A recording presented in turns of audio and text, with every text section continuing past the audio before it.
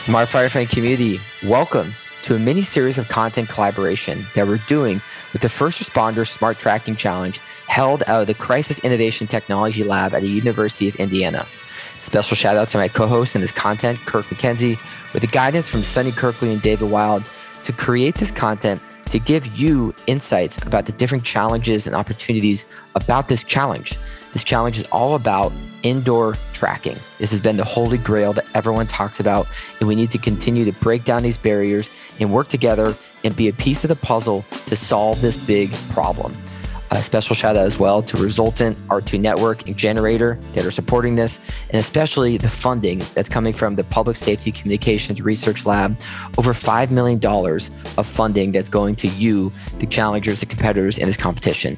The different thought leaders that we'll be interviewing on this podcast have different perspectives from a chief, from a captain, from a firefighter, from insurance, from just all around fire service knowledge. So gain some insights from this and use it to apply to the challenge. And make sure to check out frstchallenge.com and enjoy this podcast series. So grateful to have Chief Nam with us. Chief, you've been absolutely a mentor and somebody I've idolized your knowledge on building construction for a long time, and I believe 45 years in the industry. Really grateful to have you here today. Thank you. Oh, you're certainly welcome. My pleasure. Thanks. And as you tour around the nation, if not the world, I'm not sure how far your work goes at talking to first responders about building construction and the related processes when we're in the active, putting the wet stuff on the red stuff. My guess is you've considered that knowing where personnel are is important. Is there any particular calls you've been involved with or investigations you've been on or something like that or maybe several that you might want to speak on the importance of knowing X, Y, and Z location? Well, I think as we have become more sophisticated meaning we, the fire service, and the profession itself, for the entire ancillary and the primary areas of the fire protection profession, we have become more astutely aware of the dramatic needs that are imposed upon us to know where our personnel are within the built environment. And when we talk about the 3D elements of a built structure and occupancy, I think the pinnacle element in our generation of the fire service were the issues that came out of the Worcester fire in 1999. And we've always known that there's been challenges regarding identifying the location, the proximity, the movement of our personnel, and the challenges that come about as a result of that from firefighter fatalities and line of duty deaths. So there's been two things that have been folded into this over the last 25 to 30 years. I think first and foremost, the exposure in 1999, both in terms of technology regarding the event in Worcester. So in December of 1999, the Worcester mass fire occurs. We lose 6 firefighters in a old structure, building of type 3, type 4 construction, which had some significant challenges at best to it, of which those challenges were well known to the department for many, many years. And the tie-in here from a technology standpoint is that we, the fire service, became aware of that event rather quickly due to the emergence of the internet at that time. And Firehouse.com in its early days, as it was being developed at that point in time, gave us some almost as close to real time at that time frame of information. So we got much more knowledge, much more insights as the event was occurring. So now we fast forward that event and its anniversary has recently come about, and what has transpired through NIOSH reports, near-miss reports, line of duty deaths, both nationally and internationally, continues to stress the importance of personnel location, personnel activities, movement within the structure, coupled with all of the other needs from a building intelligence and information standpoint system. So we have this continuing movement of personnel, activities, operations, and the continuing risk that the built environment is imposing upon us. So, I think that all in all, we all have those events that we personally can relate back to from the job on an individual or regional basis, our own close calls. And then when we start percolating that back up to the state and then to the national level, I think we have all become much more literate to the incidences, the close calls, and those that actually did result in very adverse events, either the close call near-miss injuries or the adverse events that led to either single or multiple line of duty deaths as a either direct or corollary result of movement through the building. And that's why when we take a look at the whole issues dealing with I-axis movement, all of the elements of a 3D element in that built environment, it's easy to start tracking and implementing some of the technology that's been around for quite a while in terms of just physical movement across a particular plane. It's when we get into the challenges of that vertical and into the I-axis elements that I think we're discussing and moving towards, that becomes a challenge, coupled with the other challenge is that we may have some technology available to us and some understandings, but now we've got building issues that continue to stress us to no end in terms of materials and technologies and methods of construction and so on and so forth. So we are learning, and I think we're accepting the challenge to, hey, let's find a better way to figure this all out. And let's not wait until tomorrow. Let's move forward through some initiatives and actions. And I think some of those initiatives are what we are going to be talking about here right in the next get-go here, right? Absolutely. And it's so great to know that competitors are putting forward their letters just so you know a little more background, it is a 5-phase challenge. The final prize will be $1 million or more, and there'll be no elimination in the first couple rounds.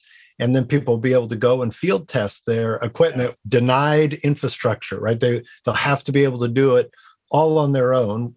And it really inspiring to be able to speak to such an expert in this. I'm thinking back to when I started, we moved from just the captain having the radio to everyone having the radio.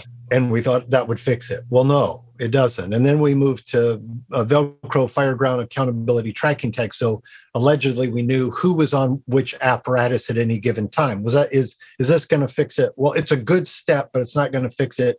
And this is one facet of the greater ecosystem. And so for our startups and our enterprise teams and first responder agencies who partner on this, and the intent is to have it be one big collaboration, and there'll be siloed teams, but everyone's welcome to play together. Any wisdom from you on how do you get, like maybe a multi-jurisdiction, a big drill? How do you get different agencies to work together on a big drill?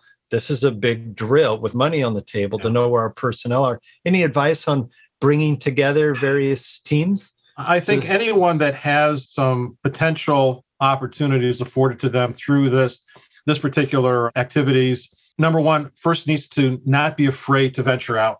Tapping the technology. There are many metropolitan areas, both large and small cities to the large urban environments that have incubator units of business and technology-based enterprises. And those are typically the first point in contact that I always try to seek out. I always monitor some of the business journals, the activities, and certainly in our metropolitan area to see what's sort of gelling, what's coming up, what's percolating, what's the newest academia concept that has come out of academia that now has been put into the incubator, per se, within these particular tech basins. And as a result of that, these startups have tremendous ideas, enthusiasm, and insights that are not challenged or limited by some of the self-imposed paradigms that we have. So in other words, the sky's the limit, and they are moving forward and creating some very innovative thought processes and elements, or I'm trying to think, it's not so much the hardware, but the conceptual elements and its application and whatever it is that they are selling, building, or developing, again, both hard and soft. I think the fire service in particular, when we talk about that profession, needs to reach out to the other ancillary businesses, the startup, the incubators, the technology gardens that are out there, and ask some questions about, hey, what is it that you're doing? And or more importantly, ask the question, here's what we have the challenges of, and have an open type of question. Here's what the challenges are. What is it that you guys can bring forward, or what is it that you're doing that can suddenly be that drop of that puzzle piece that fits in, that starts creating the mosaic of the picture? So that is first and foremost, because they are typically the cutting edges of what's occurring, and they're doing it in such a very quiet, unencumbering manner. They're out there. We just don't know about it. So I think the traditional standpoint of collaborations that are formal and so forth within the fire service profession are challenging at best and no longer applicable. We really have to leap and bound ourselves outside of that type of formality. And I would also state to do so in an unofficial manner. So it's not so much to open up those official channels. Sometimes it's just a cold phone call by a particular individual of rank or without rank, and just ask some questions and start lighting that fire, because you would be surprised at what can suddenly transpose and become identified over a cup of coffee or just an innocuous, hey, yeah, come on down to our office. And you're moving all of it almost looks like the frat house type of environment, but it is that kind of synergy that exists within these environments that the collaboration is almost immediate. I would say this, I had the opportunity to have some conversations with a notable startup here not too long ago. And coming in as the fire service outsider, although they were dealing with fire service related issues, very similar to what we're discussing here on this particular segment, they knew about the fire service, they knew about some of the players, but never had the opportunity to talk to some of us face to face. So number one, they were thrilled at doing that. And then they're trying to, again, connect what they envision conceptually, as well as those elements that are in the prototypical standpoint. And they're trying to understand our lexicon, but the more we talk to them, the more they're becoming confident in what they're trying to identify to get us to understand more. And then the more they talk, the more we are recognizing that they may not apparently see the potential. And that is so, so great, because it's like that smoke lifts and we suddenly are seeing some things that they aren't seeing, or they suddenly see some things only because they have gotten clarity, terminologies and applications and some things that they just don't know about. You know, when we bring our whatever length of time on the job, and certainly the 2030, I think when you surpass the 20-year mark, so the fire service over the last 20 years is what it is. But the fire service and where it's come from the 90s, and certainly if I talk about the 80s and 90s, so that 20-year period in combination with our current 20-year period, that 40-year span of technology and advancements and moving forward, is sort of, we have to understand where we've come from, what we've developed, why we went down certain paths. We sort of understand that decision tree process. It also provides the opportunity to not try to reinvent the wheel and just move forward in such an expeditious manner. I mean, leaps and bounds. And again, it's such a thrilling thing to see when these entrepreneurs have a idea in concept and are really struggling or trying very diligently to get proof in process, and they just don't understand the emergency management fire protection system other than what they've read and maybe had a few conversations with some of us. But there's not enough of us that have been able to influence them to move them forward. So it's a little bit of a bunch of things. And Kirk, you know exactly what I'm talking about. I mean, you know, it's exactly where we're at. And I think we just have to be able to talk a little bit about it and then open up to what they're providing and then just continuously connect these dots. So if anybody has these ideas on either side of the fence, the entrepreneurs, the fire service, and any ancillary or direct areas on the fire service profession, it's just a matter of a phone call or face-to-face. And I think the face-to-face is first and foremost, but sometimes that text message or phone call or whatever it may be, just to open the doors, that first step, and then just move forward. Don't be afraid. I really appreciate, and I'm going to hand it to Kevin. I really appreciate your encouraging and welcoming tone. You know, like the average firehouse. Knock on the door opens. Yeah. Do you mind if I have them, take a minute? Oh, absolutely. You want to be in the apparatus room, or you want a cup of coffee at the round table, and come on in. So thank you for that. And I know Kevin's got a question. Sure. We're also watching your time. I know you've got some other things to get to, Chief. Thank you so much. We're good. One thing that stuck with me there when your comments, Chief, was the conversation on engaging with ancillary organizations. So that could be civilians, residential households, and businesses. And you've seen the rise of electric cars and solar panels. And while these are all great, there's all these different externalities that are caused when we introduce something new.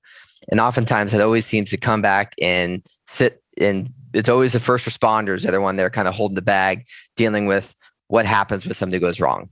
And within this, I'd like to kind of get your spin on this with the focus on indoor tracking and knowing where first responders are inside of a building in regards to proximity to being able to better suppress the fire with the proximity, knowing where to actually get in or get out.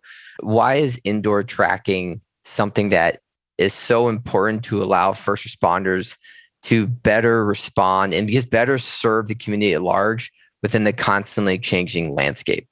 Well, when we talk about indoor tracking, we talk about location-based services or LBS. NAPSG, as one organization we've been working very closely with NIST, has really been trying to identify best practices. So number one, there are a lot of things occurring on the national landscape that are moving that ball forward. I think we all can attest to the need for efficiency within the built environment, especially when we talk about location-based services, both from a suppression and rescue standpoint. Number one, we need to better serve our civilian public, both in the public setting as well as in the private residential setting, a variety of different occupancies, to be able to initiate actions in a more expedited standpoint. In other words, our tactical window of operation continues to be drawn smaller and smaller, which gives us limiting opportunities to do two things: potentially save a life, secondly, to suppress, control, and mitigate ensuing fire conditions. The other part of that is the challenges of the built environment regarding the complexities of construction and the usage of various types of materials and the continuing evolving state of architecture, engineering, fire protection, and building usages. So buildings are becoming more complex, whether you talk about a single family residential or a super tall high rise. And with that being said, we on the fire service side of it need to be much more efficient in that capability.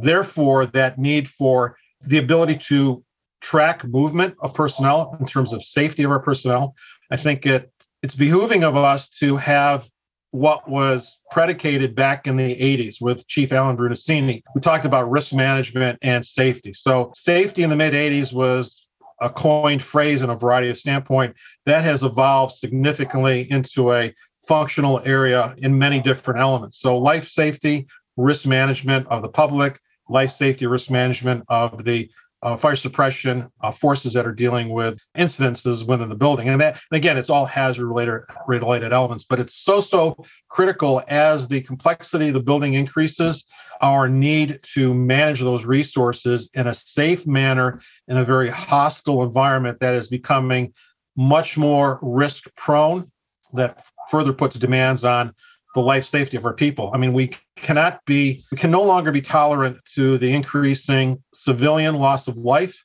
nor can we be tolerant to a firefighter line of duty deaths.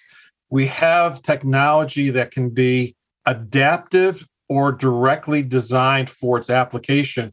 We just need to be keenly aware of how that application can help us.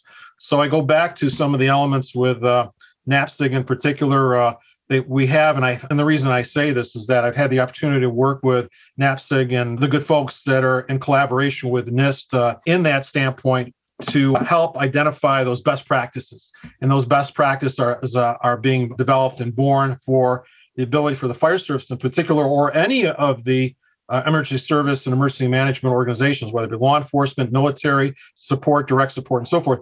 Number one, to understand it. And that actually comes back on the heels. I think, Kurt, when I listened in on the roundtable for Ops Central, the references back to the NIST special publications, that research roadmap for smart firefighting, which again is it's almost 7 years old in terms of its publication back in 2015. But it gave us the roadmap for those that were intuitive enough to recognize what was out there to hopefully set us up. Well, the same thing with NAPSG and the National Alliance for Public Safety, that whole I-Axis movement of identifying what is it that we can do, whether it be from a mapping standpoint, consistency and symboling, the best practices of what already has been developed and implemented so that we don't have to reinvent the wheel. We can just build upon those successes and move forward. It goes back, I think, Kevin, to one of the things that you mentioned is that the fire service has always been much more reliant on soak time. In other words, something comes out, hey, we can't act upon it too quickly. Let's take some time to let it all sink in and soak. And let's see what our neighbors are doing. Let's see what this department is doing across the country, down the street, wherever it may be. I don't think we have that luxury anymore. We have the immediacy of taking something that's out there and seeing how it can be applied to our particular jurisdictions. And that, I think, is critical to any success. Adapt the technology, adapt the concepts and the elements of what's before us, adapt it to your needs. Don't so much try to shoehorn it in, but manipulate it so that you're taking the best of what is being provided to meet your particular challenges currently, and then those challenges that may be coming about in the not too distant future as you project it outwards. But when you're waiting for some of that magic product or process to suddenly drop in to meet your particular municipality or fire protection district or city or municipal needs, it'll never happen, because there's always going to be something that was developed for one group or one particular area, and it's not going to always be homogenous. So we can't be afraid to invest the time and energies and the financial elements there to see what we can do. And don't be afraid to also say, hey, look, it didn't work. Let's go to the next particular product or idea and concept and so forth to see what works. We've got to be very open toward it, and we can't be afraid of what technology is providing us. And we're seeing it. We're so quick to say, oh my gosh, the sky is falling with whatever the newest technology may be, whether it be, and again, if we stop and think about the trends of various types of fuel sources and vehicles over the last 25 years, correct? And this. So the last 25 years, we've seen some major changes going from just gas, energy, fuel devices to an entirely different type of system all the way to where we are now. And at each stage, with each particular evolution of technology, everybody kept saying, well, this is what's going to happen, and how are we going to handle the emergencies and the fires and life safety and so on and so forth. But guess what? We handled it pretty well, pretty safely. It's just a matter of stop from becoming so resistant to these changes and really embrace it. And I think that part of it is literacy. We just need to understand it. And again, I can't stress enough about just staying abreast of what a variety of different individuals and organizations are communicating online. I think the research information, again, I revert back to research roadmap for smart firefighting as being one of the primers in getting that understanding, although it's a little bit aged, but it's still a good starting point to sort of see where we're at for those that don't know where we're at. And again, just open up. So I'm very, very encouraged by this initiative. And more so, I would encourage those that are listening and those that are thinking about, hey, do I really have a product that can meet the needs? And I don't want to, have this initiative fall flat without taking it all the way to, testing and potential piloting. I think we've got to be very bold with our initiatives. And I would encourage those entrepreneurs and those that have whatever that product may be, especially when we talk about the aspects here of tracking systems in particular, they are much needed within our built environment. And again, I can't stress the need from the smallest department all the way to the largest urban department, even on an international basis. Kurt, you asked about some involvement. I've seen and had the ability to collaborate and really take a look at a lot of things on a very large scale, high urban environment. The needs are paramount in those particular jurisdictions and urban areas, but they also end up landing back down to the smallest little department in the heartland of America, of which some of that technology can be applicable, can be financially and budget accessible if we collaborate and just work these things and scale it back up to a larger level. So some cool stuff. So awesome to get your comments, Chief. Really inspiring on so many levels. Thanks for mentioning the NIST roadmap. From Casey Grant and the NIST and NFPA teams. It's still very relevant in my mind, right? We haven't built it. So, right, well, it may be going on 7 years old. It still needs to be done. I know you have another call to get to. Before your closing thought, I wanted to mention, I just talked to a big city firefighter who's saying, my captain says when we get to the fire floor, whatever it is, maybe it's the 5th floor, we get to the fire floor, there's active fire. They want 2 things, water and information. And your last response was perfect to understand how the firefighter's location, albeit one piece of that puzzle, it's some information that's going to be useful on this really, really important ecosystem. So thank you for your comments, Chief. You're surely welcome. I know you've got other things to run to. Any closing comments? And again, and with appreciation. Kurt, I think, when we talk about being able to track and locate our personnel, that significant resource, coupled with the whole building information management modeling and other elements, we have gone so far beyond just pre-fire planning and having a little bit of what we used to call building intel. It has mushroomed into something so much more than that.